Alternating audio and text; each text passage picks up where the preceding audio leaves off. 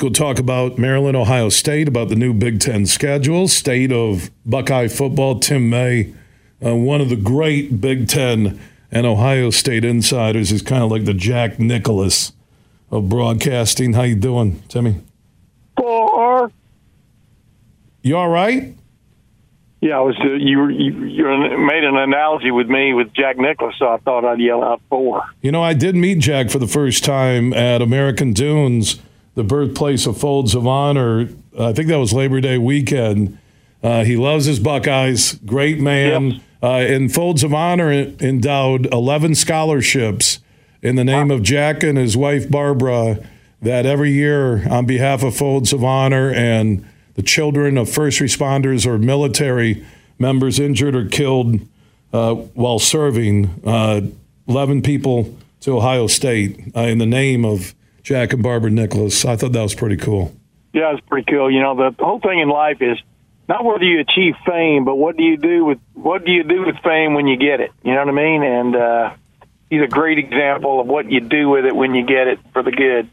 And by the way, should it be how bad a beat down or how good a beat down? I'm just questioning your. I'm trying to be, because when I start talking about beating somebody with a boat oar, it doesn't sound right, and it's radio, and you know how with Twitter and Facebook and people can twist your words, and I just want to. All right, how about this? How bad will Michigan blow out Minnesota? What do you think?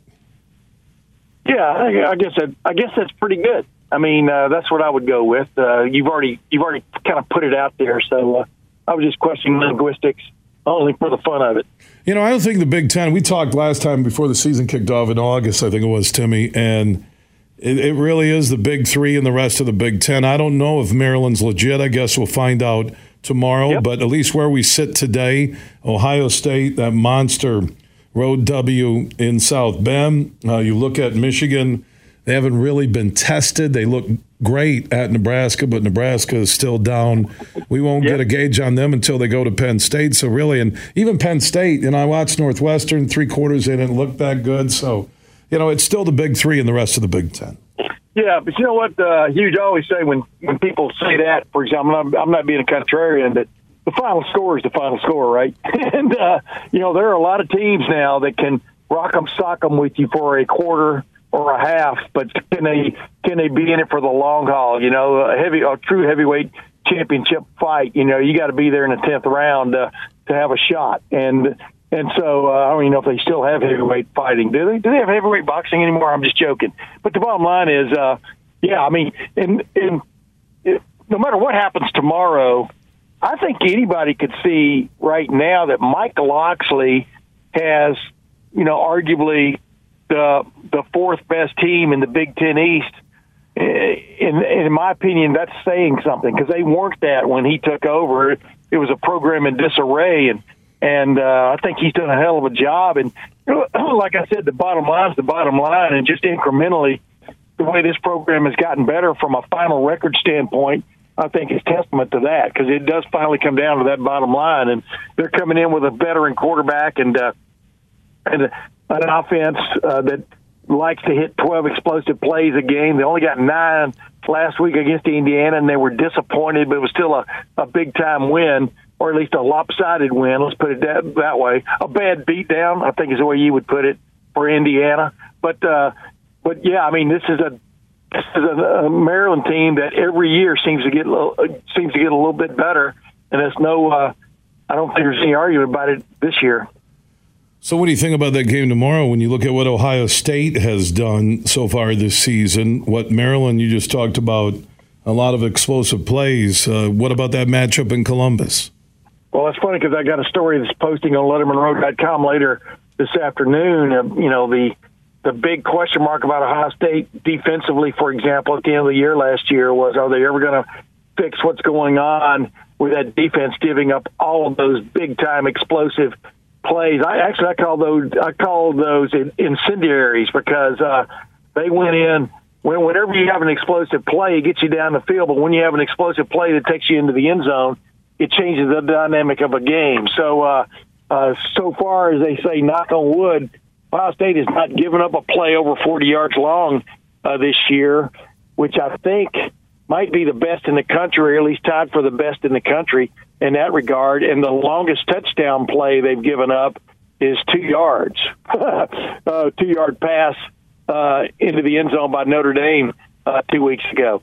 So right now it looks pretty good, but as Lathan Ransom, one of their safeties, said, you really judge this. You really judge this at the end of the year. Did you get it done at the end of the year? Because as he pointed out, they were playing pretty damn good this time a year ago on defense with a few plays, but then the huge plays, pardon the expression, caught up with them really the last 3 games of the year, which was Maryland, which Ohio State only led 33-30 in the fourth quarter last year at Maryland, and then Michigan and in the fourth quarter against Georgia. So have they truly fixed it? They're going to get a big time test tomorrow. Tim May, Ohio State Big Ten insider from Columbus, on the Roast Over Coffee guest line here on the Huge Show across Michigan. What's the buzz in Ohio about the expanded Big Ten, their new football schedules that went out yesterday? Do you think the Buckeyes were fairly treated? It's what you expected? It's easier than what you were forecasting, or tougher? No, it's about what you would expect. I mean, no home game with one of the no home game with one of the Pac-12. They're not refugees. What are they? Immigrants. Expanders. Expanders. Yeah. No home game with one of those teams, but they do get a road game at Oregon. Of course, it was a little bit different. The previous version before Oregon and Washington suddenly joined. Hey, and Huge, what if, all of a sudden Notre Dame and somebody else joins? Are they going to have to do this again? I was talking about that in my opening segment today with Clayton Sayfie from the Wolverine.com. Here's what I think will happen. If they do add Notre Dame and Florida State, let's say, whatever, or, Florida State, Clemson, that rumor was out there. If they add 2 more teams, I think they're going to go to 10 conference games starting in 2025, and that will be the way to add more money to it, where you offset adding the 2 new members. That's my gut on it. Plus, you're never going to. I mean, it's going to be hard to judge a conference unless you're playing. You're still only playing half the members. If you do go to a 10 game schedule, but they seem like they almost have to get a true 1 versus 2 in the Big Ten championship game, which of course they're going away from divisions, and I agree with that. But they've got standing contracts for home and homes. I mean, Ohio State does with Texas starting in 2025, and then they play Alabama. I think a couple of years after that, and right on down the line. You hate to see those games go to the wayside, but I've been saying all along. I think by 2030.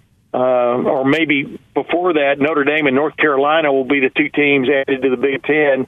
I've been saying that for a year now, so we'll see where that goes. But it's going to be interesting to keep your eye on the ball, so to speak. And I told you what bothered me last time we talked. What bothered me was that Ohio State, Penn State was not a protected every year series in this thing, because you would think just the television networks alone would want that kind of inventory on their shelves, and the fact that Ohio State's only playing Oregon next year, of the expatriates of the Pac-12, the expanders, whatever you want to call them, I don't know. It just seemed like the networks would have been more involved with having Ohio State at least play another one of those, maybe UCLA or USC. But, hey, it is what it is at this point. The one thing I will say that even with the schedule, whether it stays at 9 or goes to 10, like you said, Notre Dame, North Carolina, actually academically, Charlotte is a big TV market. Notre Dame's a national TV market. So I think those 2 do make sense. I haven't thought about North Carolina. Raleigh-Durham. Raleigh-Durham. Raleigh-Durham and Charlotte. So you kind of get 2 TV markets for the price of one. In North Carolina, again, basketball, same thing with ND, some other sports. Right. Baseball, soccer, all those things that they bring in the minor sports, non-revenue pretty much to the conference. But I think what the Big Ten's going to do, with also announcing again yesterday they're going away from East-West divisions, they're going to use the college football playoff rankings, that ranking before the Big Ten championship game, or maybe the week before it, will be when the season ends.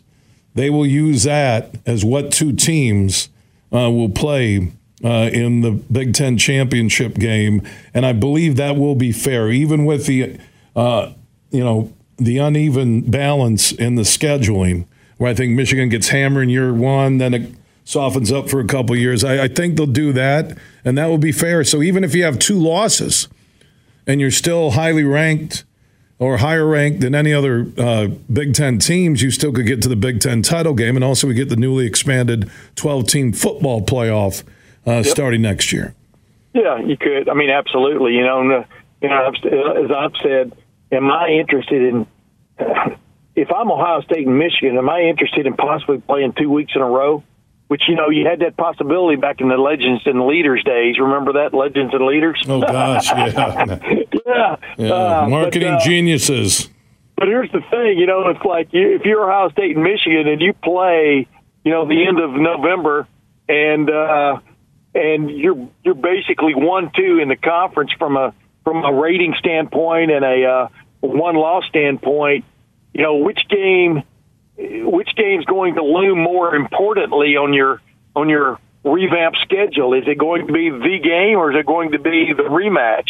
And the possibility after that if one takes out the other and then the other takes out the one, in the championship game, and they slip to like 6 and 11 in the college football playoff rankings, they could play again, the very next game. So you could have Ohio State and Michigan in this scenario playing 3 weeks in a row or 3 games in a row. So I'm not sure whether anybody wants to see that, but just when you think it can't happen, it could definitely happen. Yeah, I can't wait for the Ryan Day post-game Mike in your face comments after he asked to play Michigan 3 straight times, and the same thing on the other side. For Harbaugh. It's all good, though, man. I'm telling you, this new look Big Ten, it's exciting to see those schedules. Timmy, I got to get to a network break. My man, keep up the great work. Good to hear your voice again. Oh, absolutely, Huge. You know that, man. Anytime, brother.